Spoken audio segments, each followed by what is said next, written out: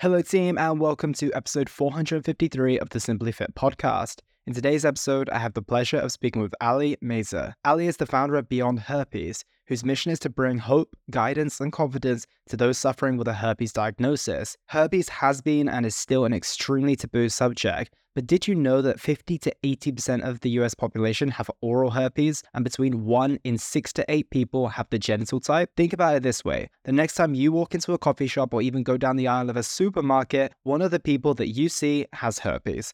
So if so many people have it, why is it still not spoken about? And that is exactly what I spoke about with Allie today, along with so much more. In this episode, you can expect to learn what actually is herpes and why it's really not as bad as you might have thought it was, what you can do with both your physical and mental health if you have an outbreak, along with how you can have a successful dating life whilst having herpes. So without further ado, Allie Mazur.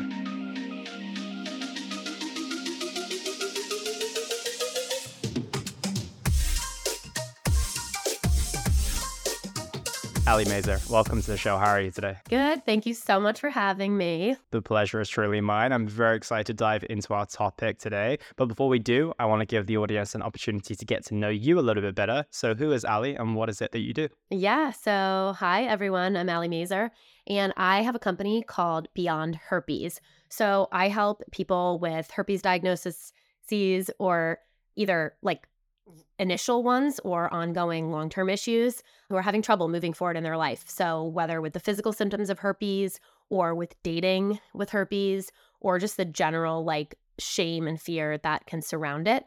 So I look to get out there however I can to make sure people know I exist. So it involves speaking, and then I do one-on-one coaching and group programs to help people that are suffering. Amazing. And not so long ago, the perfect client for you would have been yourself, right? Yes. Going through your own experience. So I'm curious to get to know a little bit more about that story and that side of things and what led you on this path in the first place. Yes, definitely. So almost exactly 10 years ago, when I was 23, I got genital herpes. For me, it was a very, very like shocking and scary time because the important but kind of personal fact was that I was a virgin and I was at that time, I was like really serious about waiting for marriage or for a really serious relationship. I was living in New York. I was living like a crazy party. Well, it's actually funny, Elliot. I was in the wellness space. Like I was, I wasn't yet a yoga teacher, but I was in the wellness space and I was still just living like a toxic New York lifestyle and drinking a lot. And yeah, Tinder had just come out and I went on a few dates with someone and I decided, I am the probably oldest virgin in New York City, and I was just sick of like having a lot of like confusion and guilt. And anyway, long story short, I got it within the first month of being sexually active, and I saw all around me people sleeping around, and I was so confused and hurt. And I grew up Catholic, so it was just completely like shocking to my system and my morality. Yeah. And I remember with some really specific nights laying in bed just crying and on the internet Googling like what to do, how to stop breakouts, how to date. I thought I wasn't going to be able to date anyone that didn't have it. Newsflash for anyone listening, like that is not true. And you can get rid of it. The symptoms. So I swore that at some point I would do something about it. And I remember seeing a girl doing a TED Talk and she didn't really resonate with me. I was not really inspired. And I was like, even at 23, I was like, I could be on that stage doing a better TED Talk. And that was what kind of drove me. And it took a long time and I got into another career path. I was the co-founder of a company in the wellness space, but I'm glad I'm finally here. So and I guess the important part too, Elliot, sorry to go on and on, but is that it took me like 3 to 4 years to control my breakouts and then to get them like dormant. Which means I don't have active breakouts anymore. And I can, we can get into the nutrition and I don't have to be so careful about what I eat or activity because I just don't have them. And, but it took me way longer than I want it to take other people. And it took me way longer to get over the shame and the guilt, lots of therapy, lots of crises. So, yeah. And it sucks, right? Like you said, you were super careful. And then at the point that you're finally like, okay, I'm ready to still be responsible, but make this choice consciously, and then it ends up happening. And this does happen to a lot of people as well. And I think that in a way, at that time, it was obviously very distressing and probably quite traumatic, but now it's probably the biggest blessing of your life because it's led you on this path, right, to help other people. And that's funnily enough how a lot of, I never wish anything bad on anyone, but the majority of people I speak to, their greatest triumphs come from their trauma. So I'm glad in a way that you went through that experience, you navigated it so well, and you've ended up here. But at the same time, going through that in that moment must have been super, super distressing. So take me back to 23-year-old Allie. How did you respond? How did you even know it was herpes in the first place? Yeah, great question. I was in agony. Like, it is really painful. It is not, I don't want to scare people. Like, it's a small sore. It can often just be a very, very small sore, like the size of like a pea, but it is very painful. And I was always very in tune with my body. Like, you kind of just know, like, this isn't just a yeast infection. This isn't vaginitis or go into the details, but I kind of knew something was like up. And so I did go to, I think it was probably like an urgent care or gynecologist. And I was like, I need to get tested. And they actually don't often test for herpes unless you specifically ask them. And I didn't even know it was possible, but the gynecologist did say, well, you might have herpes. So they tested me. And Okay. yeah, and this is a common story. They were just like, "Oh yeah, you have herpes. It's not a big deal." Like, I don't remember, but I remember over the course of the few months, I went to a few different doctors because every doctor had something different to say. Oh, you don't need to tell anyone. Oh, you definitely need to tell people. Oh, this is incurable. You need to take meds every day. No, you don't need to take the meds.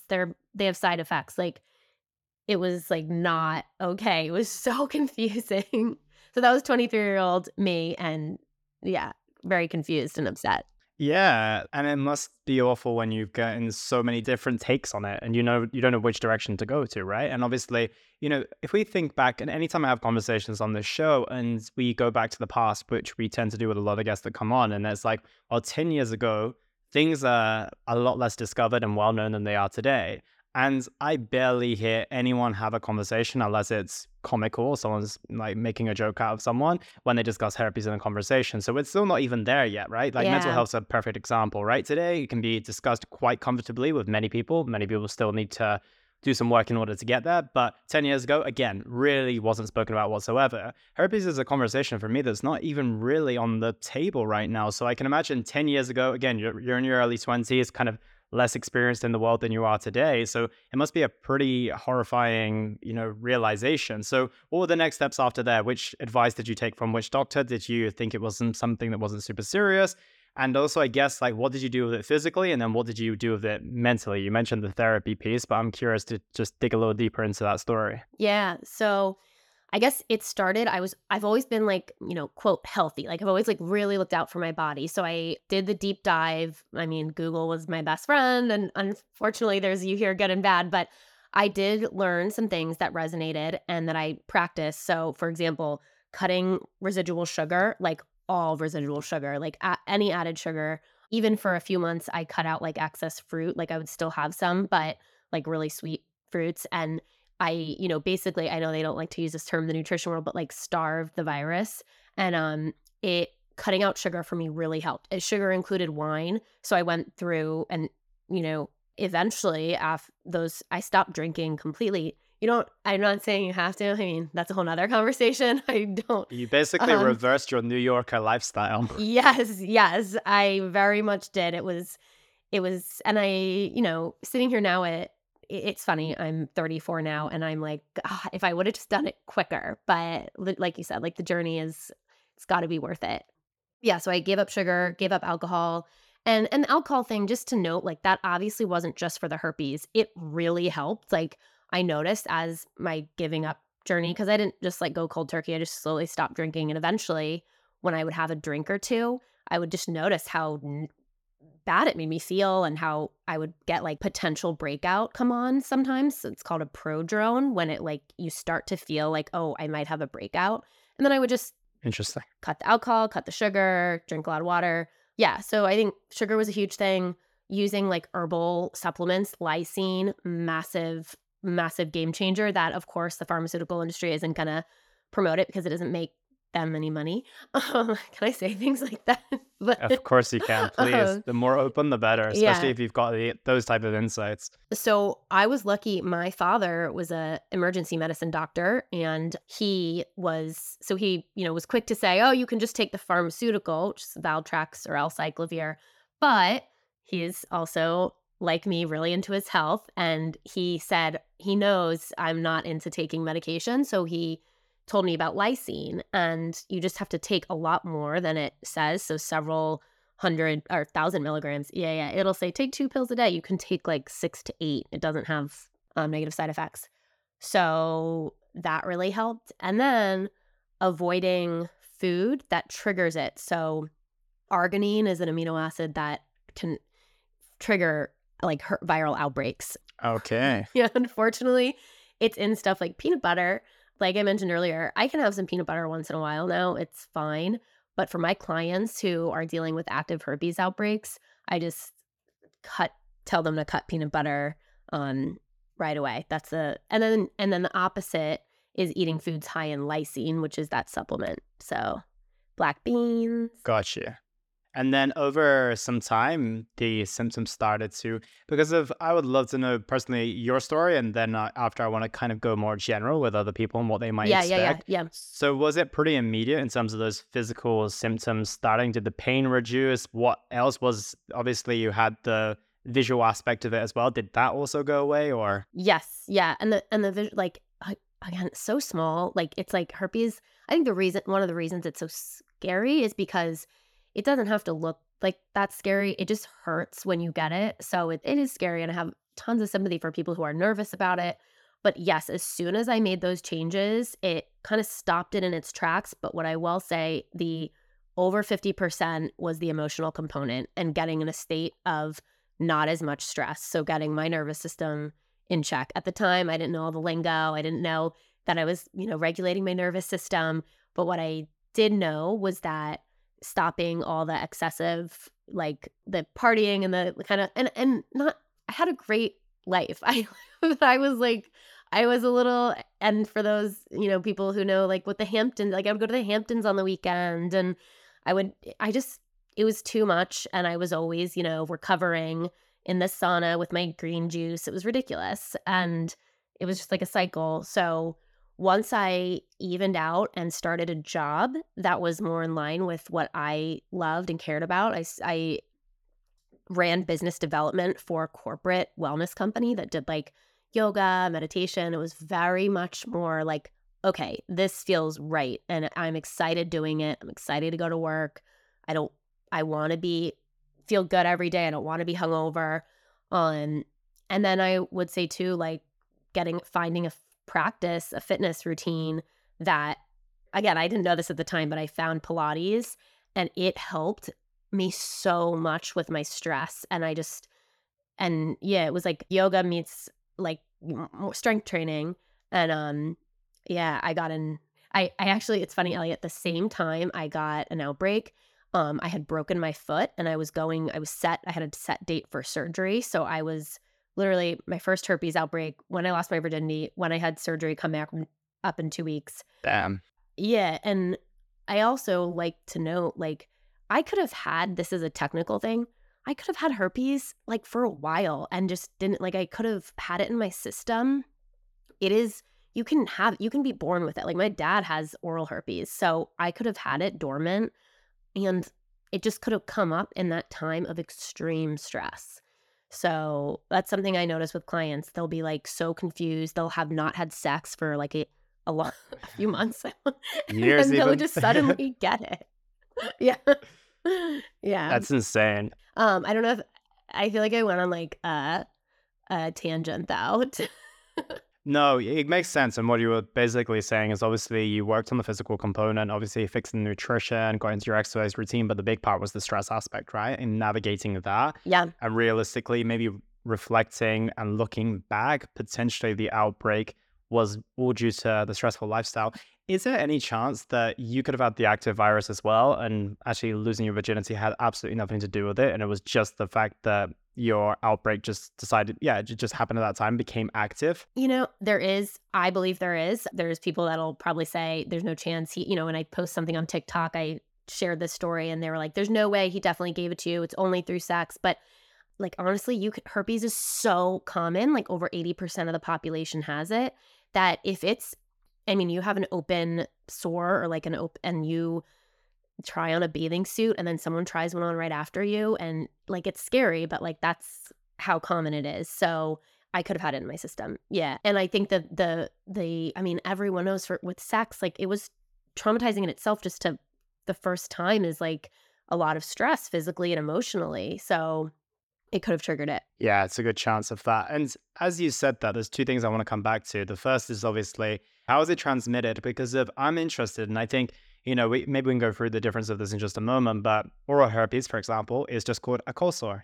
People say it all the time, like, I just got a cold sore. Yeah. And I was just thinking, is there a chance that if someone has a cold sore and they are maybe, I don't know, kissing their child or kissing their baby, for example, is there a possibility of transmitting it that way? Yes, absolutely. And that's why it's estimated that, I think the number is crazy. It's like up to, like, I don't have the exact statistics, so I'm not going to say it, but a very large majority of people are exposed to the herpes virus before age 5. So whether in preschool, sippy cup. And so that usually is the oral version. So the cold sore, which is herpes 1. But another thing is like TMI, and I forgot to mention on your last question, I could have gotten it from oral sex. So if someone and then obviously people aren't going around when they have an active cold sore, like doing that, hopefully. But if they're about to have one, or if they had one and it's a few days later, it's still viral shedding, so you can still spread it. So that's how HSV1, herpes 1, is spread down to the genitals. It's very common that people can get the oral version down there. Yeah, makes a lot of sense. And the thing is, like you mentioned there, is that in a way, you were very responsible with your sex life leading up into the age of 23. But when you are young, especially if you haven't had a major outbreak, and also as even just an adult going through my day-to-day life, I didn't realize herpes and a cold sore were essentially the same thing. I Yeah. wasn't even aware of that. So like you said, some people might not be doing things orally if they have a cold sore, but they might not even realize that there's anything to do with those two things, right? They might know it's contagious, but they might be like, oh, well, maybe it's just lips to lips, for example, but it's not anything contagious in any other area of the body. So it's wild that there's such a lack of information. And I want you to go back to that stat that you said before. You said 80% of people have been exposed or what's the situation in terms of the stats? That's the HSV1, so herpes 1, or the cold sore virus. But that includes people who have it orally or genitally. So it's just hard to estimate. Like, some sites you'll see like 66% is one, and then some it's like 85. So I say between like 65 and 90% of people either have it or have been exposed to it. So they have the antibodies. But for herpes 2, which is the other strain, very similar, but it is a little less common. So it's estimated that 1 in 8 people have herpes 2, which is genital. It's more often genital herpes. Gotcha. So that one is usually, to answer your other question, is usually transmitted just through sexual intercourse, because it's usually, but it's still interchangeable. And herpes 2, yeah, it's a little less common, and the outbreaks sometimes are a little bit more frequent. So it is a different strain of the virus, but it is, when I work with people though, I know that either one you can overcome and move past. You don't have to like worry about which one you have. Yeah, absolutely. And obviously getting a test is the best way to discover which one you have, right? Yes. And just a funny story. So I clearly tell everyone now because it's what I do for a living. So I was telling one of my guy friends, and he was like, oh, I have herpes 1. I have like the cold sores, but my doctor told me not to tell anyone. And it's just like, it's controversial, right? Like, good for that doctor for not causing him any stress or anxiety. Yeah, but that's true. It's messed up, because if he goes down on someone, like if he's not worried about it, and he genuinely doesn't think there's anything he needs to do, and then he could give it to someone, and they could deal with all the pain and trauma that I dealt with. And I think that is wherein lies the problem, is that it is just the medical community is all confused, and if they just told everyone the honest truth, then it wouldn't even be taboo and people would just be open, honest, like whatever. But because some people are hearing that, some people are hearing herpes is for life, you have to tell everyone, then it's like terrifying. Yeah, and that brings me to probably one of the most important questions, which is why is herpes such a taboo subject in the first place? Oh God, I still haven't figured it out. I think because I say it's a skin rash. It is a skin rash. Like it is not life threatening. I mean, my dad, bless him, because when I first got it, I was able to tell him I have a good relationship with him, and he's the doctor, and he just kept saying like, stop, it's not a big deal. So many people have it. Like he didn't understand at the time that for whatever reason, if you're not in the medical community, you don't see people coming in and testing every day. Like all you see is the South Park joke about it or the joke on a romantic comedy. Like, and you think slutty, it's slutty. And the word slut carries so much shame and it's a horrible word. So it's so associated with herpes in college. Like, oh, she's a slut, she probably has herpes. I mean, I hate even saying that out loud, but I remember hearing that and thinking, oh God, I guess I don't want to get herpes. And then now if I ever hear something like that, I've literally walked up to people. I walked up to a group on the beach and was like, you guys need to learn about herpes. Like I have herpes. Do I look like a slut? So I think it's just the storyline. And that's what you're here to do, right? You're here to rewrite the narrative because clearly a very, very poor narrative has been created around this. And yeah, when I speak to people like yourself or medical professionals as well, I was amazed to hear how relaxed they were about it. It impacts 80% of the population. I was like, well, it impacts 80% of the population. Why is this the first time I'm hearing about this? And why is no one having these conversations? And like you said, it carries around a lot of shame. And maybe even like obviously from a female perspective, it probably carries more because they have that negative connotation with that. Obviously, if it gets said to a man, in some senses, it might even be a compliment in a way. So it's kind of a little bit twisted. But I also think there's an element of shame as well, because if a man, which, they come into their mature stages and they start to really like someone who they want to be with, and they might be uncomfortable with sharing the reality that they have it as well. So obviously, you've mentioned a couple of times in regards to should you say it, shouldn't you say it? Where do you stand in terms of telling people? And obviously, I guess backtracking as well, is it worth going to get tested before you maybe get into a sexual relationship with someone, even if you've never had an outbreak before? Because I reckon someone who's listening today who maybe has had no symptoms at all is like, oh, maybe I should get tested if, there's a pretty high chance that I have it. So tell me what your thoughts are on that. Yeah, of course. So it is, I feel like it's kind of a like I have my thoughts for what I do for me and then what I do for a lot of people I work with, like that kind of fall in the same camp. But it is kind of personal based on, I mean, obviously everyone's like, what's the word? The way they think of or approach intimacy and being sexually active is different. So I like to be really sensitive to that.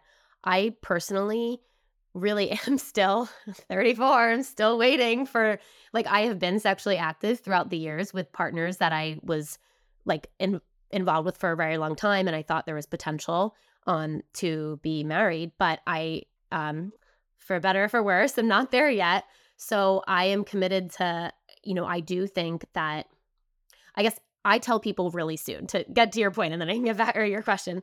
I think telling someone on like a third or a fourth date, so I guess that's not really soon, but so you are letting them know that this is something that you bring to the table. And guess what? There's 100 worse things you could bring to the table. So I just like, Yeah, it's very true. I just like to think of it as it's not, okay, we're thinking about sex. Now I have to tell them. It's more, we're thinking about, like, I actually really like this person. I could see a future with them. I want to let them know this about me in case it goes there, because I don't want to have to tell them, the month before we're engaged or married or whatever. And I think of it more that way. And, like my last boyfriend, I told him probably on the third time we hung out, really pretty soon. It was like, love at first sight. We were talked for hours every time we got together. But then we didn't sleep together for 3 or 4 months after that. And it gave us time to continue to get to know each other. So I tell people to first reframe the situation, because a lot of people, they really are looking for like true, deep relationships. And this is maybe getting, just to be candid, getting herpes might be a course director, a course change. So don't think, oh God, I have to tell, quote, everyone. Think, what are my intentions with dating and finding love? And the right person is not gonna, if they just want to sleep with you, they might care. But if they like love you for who you are, they won't. So I say wait a few dates, but early is better, because then it's not like just because you're going to be sexually active. And also, really important note, not on the first date. It doesn't need to be said, because like you said, people don't know. So if they have a negative connotation, like if they need to be educated, why should they have to associate you with that stigma from the first date? I don't think it's fair to the person who has it. But I also get a lot of pushback on that. Well, like you said, I think it kind of depends on the intentions, right? Like if you are taking it super slowly, you're just going to go on a few dates first. Does it really need to be said on the first date? Maybe not. Like you said, if the intentions are to be sexually active from date one, then that's completely your choice. And then obviously, then the conversation might have to come up. But I can't even think of like what the convenient moment to say that is in that situation. But realistically, a couple of dates in, it gives you an opportunity to speak about the important things in your life, which is probably, hopefully not the top, it might be in the top 10 things that you might want to speak about, but it's not going to be in the top 3 probably, unless you're working in it, like yourself, for example. But I'm sure there's more avenues to yourself than this as well. So I think that, like you said, just give people an opportunity to get to know each other first. And also it will put down the defenses as well, because they've already got to know you as a person. Maybe in the first date, you haven't kind of built up enough like trust with them, enough like connection or even chemistry. So then once you get to that date 3, then you're really going to know where you're at. And then I think that makes sense. I don't, what is people's pushback? I don't get the pushback. Yeah. Oh, with the, just troll people on Instagram or TikTok saying like, ew, tell on the first date. Like, it's mean. I get a lot of mean comments. I can imagine. And I just, unfortunately. yeah. But then for every mean one, there's so many more nice ones that are like, get out of here, buddy. Like, there's girls that do mean comments too, but yeah, it is people that are just looking to be rude, I guess. Got you. But one of my question is like, what is people's issues, apart from obviously just trolls and just trying to get a response out of someone, but why would they have an issue with someone not saying it on the first date if they have no intention of being sexually active? Yeah, I think, I know a few people who have reached out. Again, these were literally people I do not know on like social media, just saying they'd rather know right away, like so they can. I feel bad, Elliot, because like this is like such a small percent of a reaction. Like I would say like 1 to 3% is a reaction like that. But I have in real life gotten it, again, very rarely. But a guy who's like, oh no, I don't know, like just totally naive and maybe I have gotten reactions like that in real life, but 90 to 95% of the time it's, oh, like positive, like, I don't know, like compassionate and forward thinking. Amazing. And I'm glad. And I was just trying to ask the question because I was trying to find the logic, like genuinely giving these people the 1 to 3% the benefit of the doubt. But I genuinely still can't see the reason. If your intention is not to be sexually active, I really don't think there's any reason. If there is, then obviously it makes sense. So I'm kind of going to case closed on that one. But obviously there's still going to be the comments, because that's the type of people that tend to hang out on social media more so than anything, to be completely honest. But transitioning back onto the main subject and getting into the understanding of why this is such a taboo subject and something that's not talked about a lot. In terms of next steps and obviously awareness, what do you think the solution is? Do you think it's something to be brought up in schools? Again, I remember my experience with any like hint of sexual education, which was very, very minor to begin with. But talk to me about how we can genuinely educate people in a way that actually makes sense for younger people to know. Because that, for me, obviously seems to be the obvious route, is to let younger people know that it's not that serious, something that we should be aware of. X amount of people are exposed to it. But at the same time, how are we going to do that in a way that actually has like teenagers not like laughing or making jokes, but actually taking it seriously? Yeah. So I think it has to be, I'm the same. I had a very poor like public school health education, like sex ed. But I do remember that it just being batched in with other STDs. And it's not the same. And, of course, I have compassion for anyone going through any issue with STDs, but it is different. Like, there are long-term of like impacts of chlamydia. Like, there are things that it affects, like with your reproductive system. And anyway, with herpes, I do think it needs to be separated, even if it's simple and it's a topic that is like one lesson, that how common it is, and that it's a STI, a sexually transmitted infection. It's a viral, it's a virus, so it can live inside your body dormant, and just the facts like about what it is versus the other STDs would be a super helpful starting point. And then educating, yeah, I mean, I think it comes back to too, like parents including it in what they talk about when they talk to their kids about sex. Yeah, maybe the reality is a lot of adults don't know about it, right? So there could be the responsibility, like an extra responsibility on the education system to obviously put it out there. And like you said, at least put the facts out there so no one can put their hand up like me and say, no one ever told me this before, right? Because that's the position that I'm in. I had no idea. And I can't even, obviously, yeah, the more common ones like chlamydia, for example, you remember hearing those words mentioned maybe in your science or your sexual education class.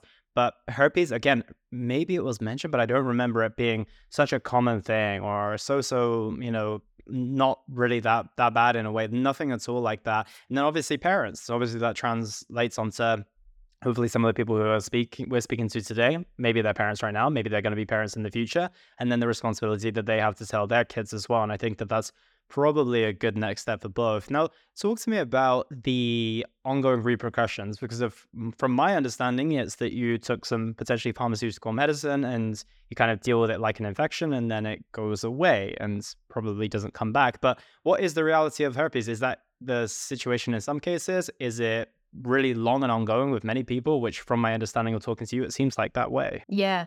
So great. Elliot, I love this conversation and you have great questions, just saying. Thank you. I'm glad. So, yeah, so that is the case with some people. And, my hope is that there's so many out there that that's the case and I just don't hear from them, but they are telling people and sharing when appropriate. But it is ongoing for a lot of people. So, ongoing meaning you can get breakouts anywhere from like once a month to once a year. Some people get them very sporadically. When my clients, it is a huge range, but the thing that we could go on forever about is that it all comes down to, it is a sign. It is a sign that your body is not happy, whether it's more emotional or physical. You're under stress and duress, and you need to be taking care of your body and your mind better, and making a change. And I have so much compassion for people who don't know what it is that, like, why am I getting these outbreaks? I'm doing the right diet, or I'm going to a therapist. And what I've learned personally is sometimes it does take like the deep work to figure out what in my life is not aligned. Like, is it my job? Is it my partnership? Is it my relationship? Is it family issues that I haven't resolved? Is it that I have been following a certain diet because it looks trendy and really it's not serving me and it's causing me stress? For example, like if intermittent fasting or a keto diet is stressful on your system, it can be amazing for someone else. But if it's not working for you when it comes to your nervous system, then it could cause outbreaks. So that's always a hot thing. I am not a vegan, but there's been months at a time where I have did a more plant-based diet and ate more regularly, no intermittent fasting whatsoever, because I just wanted my body to feel like grounded and more full. And yeah. So anyway, I could go on with that forever, but I think it to get back to your like direct answer, it's finding what it is in your life, that you need to change. And then that's when people start to see the outbreaks go away. But it's often a big change. Yeah, absolutely. And I think that that's a challenge. It's a good point you bring up regarding intermittent fasting as well. Any female nutritionist or expert, female health expert that I brought onto the show has 9 times out of 10 not recommended intermittent fasting. And obviously we want to speak on both men and females here, but in terms of the system from a menstrual system perspective as well, and just generally speaking, the different level of hormones that women have, generally speaking, intermittent fasting or anything that is kind of restrictive is usually not the best answer when it comes to kind of holistic health, let's put it in that bracket, right? Obviously, a little bit of fat loss. And, you could argue that if someone is 30 kilos overweight and intermittent fasting gets them 20 kilos lighter, not because it's a diet, but because of the format, amazing, right? They're on paper going to be more healthier by intermittent fasting than not. But at the same time, it is worth questioning whether it works for you or not. And like you said, whether it's actually doing you more stress than actual good too. So like you mentioned, the outbreaks, they can come quite regularly, but you can get those under control as long as you kind of work out the thing in your life that's triggering them, if I'm not mistaken. Exactly. And oh, yeah, and I will say just one thought that came to my head when you were saying that, because I think there's this movement and it's kind of frustrating to me that, with and I am not a nutritionist, I will say that. So it's not, I don't have the ND, but what I see and what I've learned is that moderation is amazing. Like, and for many people out there and not restrictive, because restrictive is the word I thought of. But I do see, because of how much it's like, just no food fear, don't worry, don't do this. But at the end of the day, sugar feeds viruses. So and I hate saying the feeds word, sorry, but if that is something that you need to restrict to get rid of outbreaks, it can be so helpful. So I just want to throw that out there in case someone listening is like, oh, I don't have to. It's something that has helped a lot of people I know and work with. Yeah, it's good to know. And I think that it won't be the most uncommon thing to hear, especially a woman, right? If they experience something like PCOS, for example, one of the immediate recommendations is to reduce sugar and carbs full stop. So it's not to say that carbs are bad by any means, but again, it's moderation, it's balancing these things out. And it's also trying things, right? Like you might, and this is a good example, right? I always have people ask me, is this particular carb, bad, or will it cause me issues with inflammation, bloating, and all this type of stuff? And I was like, well, it really depends on how it responds to your body, right? There's like, on paper, if the food is kind of coming from a whole source, it's not really bad at all. And we can't put any kind of bad connotations on it. But at the same time, if it responds really negatively to your body, then it might be bad for you. And that's absolutely okay. So if you think and have a suspicion, or you're someone who consumes a lot of sugar and has a lot of outbreaks, then maybe it's an indication to maybe just try and reduce a little bit, right? Yeah. Yeah. Got you. So transitioning onto the alcohol piece as well, you mentioned you cut that out too. Was that a major thing for you to get rid of? And obviously now that you are, I'm not sure if you're alcohol free now, but what does your life look like now that you kind of, I assume you're not completely zero sugar and zero alcohol all the time, or maybe you are. Let me know. Yeah. So I am pretty much zero alcohol. Like once a year, maybe I had a glass of champagne that I drink half of at a wedding, or like some tequila. I used to love tequila. So once in a while I'd be like, oh, a little bit wouldn't.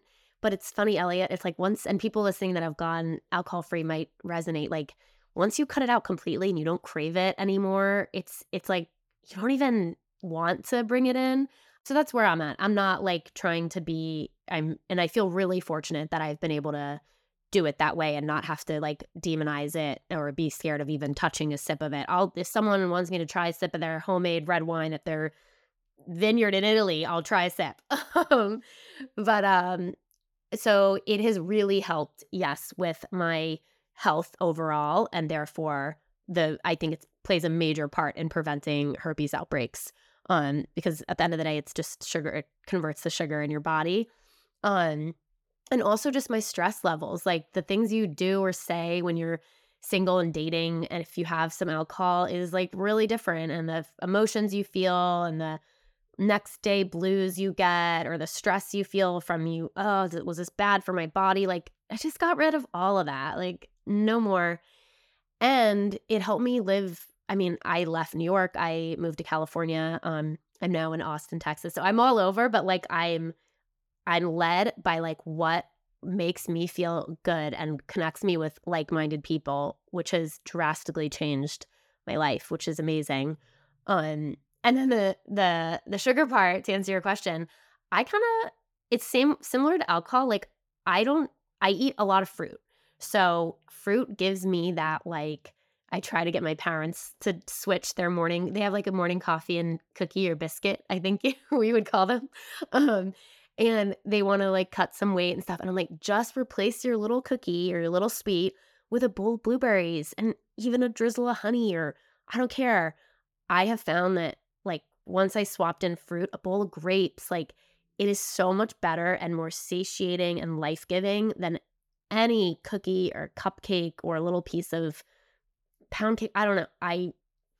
I know though my 23-year-old self listening to this would be like, you're crazy. Like I crave my sweets. Like, but fruit has really, really helped. Yeah, and it's a good point that you mentioned then. It's like once you kind of pull back these things, and that's why when I get started with someone on a health and fitness plan, for example, I'm really, really big on them cutting out something like alcohol, for example, for 2 weeks, just to reassess their relationship with it and determine, okay, do I even want this in my life anymore? How do I feel without it? Because of, potentially for you as a 23-year-old, maybe you started drinking, and they're like 16, 17, 18 years old, right? And for some people, it's like, well, they've never had a break with alcohol, right? If they got to your age, for example, at 35, they might have not had a break from alcohol for like 10, 15, 20 years, right? So I think just giving that people the opportunity to just take a step away and like, okay, well, do I really want it? And then also give their body a chance to just slow down and not crave it and not need it anymore. And then, yeah, you're amazed at how it switches, right? The cravings reduce. Like you said, you find a replacement that you enjoy even more, and then you try and go back to it. And you're like, actually, maybe I'm not about this life as much as I used to be. So I like that idea of just kind of cutting out, and maybe not saying it's permanent. And like I said, not demonizing it either, but just seeing what would my life look like without this? What would my life look like with the alternatives, and seeing how you go from there. And that brings me on to one of my final questions, which is if you had to prescribe the most optimal, I know everyone's going to be very particular in terms of like what specifications are going to be best for a certain person. If you had to recommend the perfect nutrition plan and the perfect like fitness regime for someone who's going through many herpes outbreaks at this moment in time and wants to live a life with like minimizing the outbreaks as much as possible, what would that look like, with kind of giving us as broad a picture as possible, not going into the details of like what it needs to look like for Sandra in Kentucky? Yeah, yeah. Oh, that's such a great question. Thank you. And I want to note here because I have one of my best friends is a nutritionist. So the things, and I hopefully she'll be listening. A lot of the things I take from her. So I want to just note that I love her and she's helped guide me a lot. And yeah, so if someone's suffering from ongoing outbreaks and you can target the nutrition and fitness more quickly than it is, say, find a therapist, for example. So it's a great starting point. Yeah. Yeah. And I think having a diet where, just like you said, for PCOS, you cut out residual sugar and refined carbs and scale back on a lot of carbs in general, because we do know they convert to sugar in the body. However, I have found that leaving in white rice, it's easy to process, oatmeal, is not so bad. And that's, again, for me and for people I've worked with, but not all the time, but at night with meat or whatever it is you're making, to have to keep you feeling satiated and grounded. Or I also love Ayurvedic practices. So warm food that makes you feel like grounded. And I know that's not so specific. I think whole foods, obviously, no processed foods. If that is a package, get it out of here. And a healthy amount of protein. It's like high protein, whether you're getting it from ideally animal proteins. But if you have a viral load, is what I call it, or if you have a lot of toxins in your system and you need to do a deep reset, animal proteins, unfortunately, from everything I've learned and been through health-wise, is something to temporarily cut back on in order to let your body cleanse. And we can talk about that on another episode if you want. I'm a fan of a lot of the temporary pauses on high animal and high fat diets in order to get rid of toxins in your system. So take a pause, still get in your protein, and then exercise wise. Okay, when you first get herpes, you read the craziest stuff like don't sweat, it'll cause the outbreak to be worse. No, I remember being confused about that. Do what exercise makes you come alive and feels really good. If that's a high intensity, that's okay, even though it's stress on the body. If you feel amazing after, do it. So whatever gives you the endorphins, so running, boxing, personally, if those do sound like high stress and unattainable, then know that you can, and you know that you can talk more to this, but for me, it was Pilates. I needed to take a step back. I went on long walks and did Pilates. So if you're really in a state of, so I guess shifting to the emotional side of things, you can kind of incorporate the fitness aspect here. You can temporarily just go on long walks, just do low impact Pilates, and that'll help in turn your nervous system and therefore prevent outbreaks. I know that was a big circle. No, it makes a lot of sense. And I think it's all about listening to your body, probably opting for low impact if. And I think that that's probably a good idea because of the people who are most stressed are usually drawn towards the most high intensity exercise. That's what I found. They love to, beat themselves in the office, then beat themselves in the gym, then beat themselves in all areas of life, and they never give their body or mind a rest. So I like that invitation to maybe take a step back from that, try something different just for a little period of time. And obviously grounding yourself in whole foods as well and not straying too far from the fundamentals, right? And I'd like you to touch on, before we do transition away from that question, the higher lysine foods and also the higher arginine foods to avoid during an outbreak. Yeah. So I don't like to scare people because what I found is that the higher arginine, we'll start with the high lysine, so the good ones. So not scary, but fish, shrimp, soy even has high lysine. I know there's controversy about soy. Beans, lentils, so those are high lysine. But like you were saying, depending on your diet, you don't have to just all of a sudden eat all of these. Pick ones you like. For me, I love fish and I love black beans. So it's a great way for me to get in protein and get in high lysine foods with fish, shrimp, and black beans specifically. When it comes to the other one, peanuts is really the only one that shoots up so high on the list of the actual content of arginine that it's that I see it impact people. But for example, other foods that are high in it can be other nuts and seeds.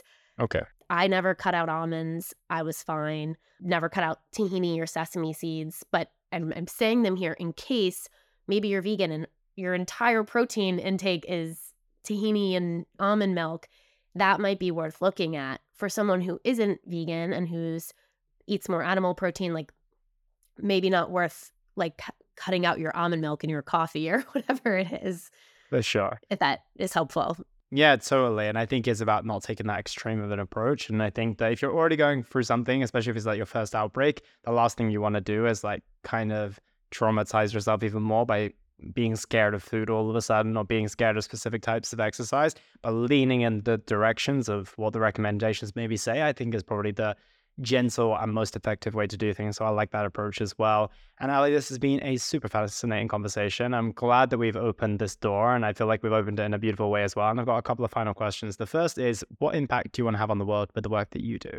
Yes, I want people coming out of, this is just what came to my mind, college, age, so late teens, early 20s, to feel empowered and knowledgeable about their sexual health and to know that the choices they make could potentially impact it, and to feel like they have control and they're experts. And then that's longer term, but right now my impact is just to be there for people. I just want to be a source for people who need support and compassion and someone to talk to.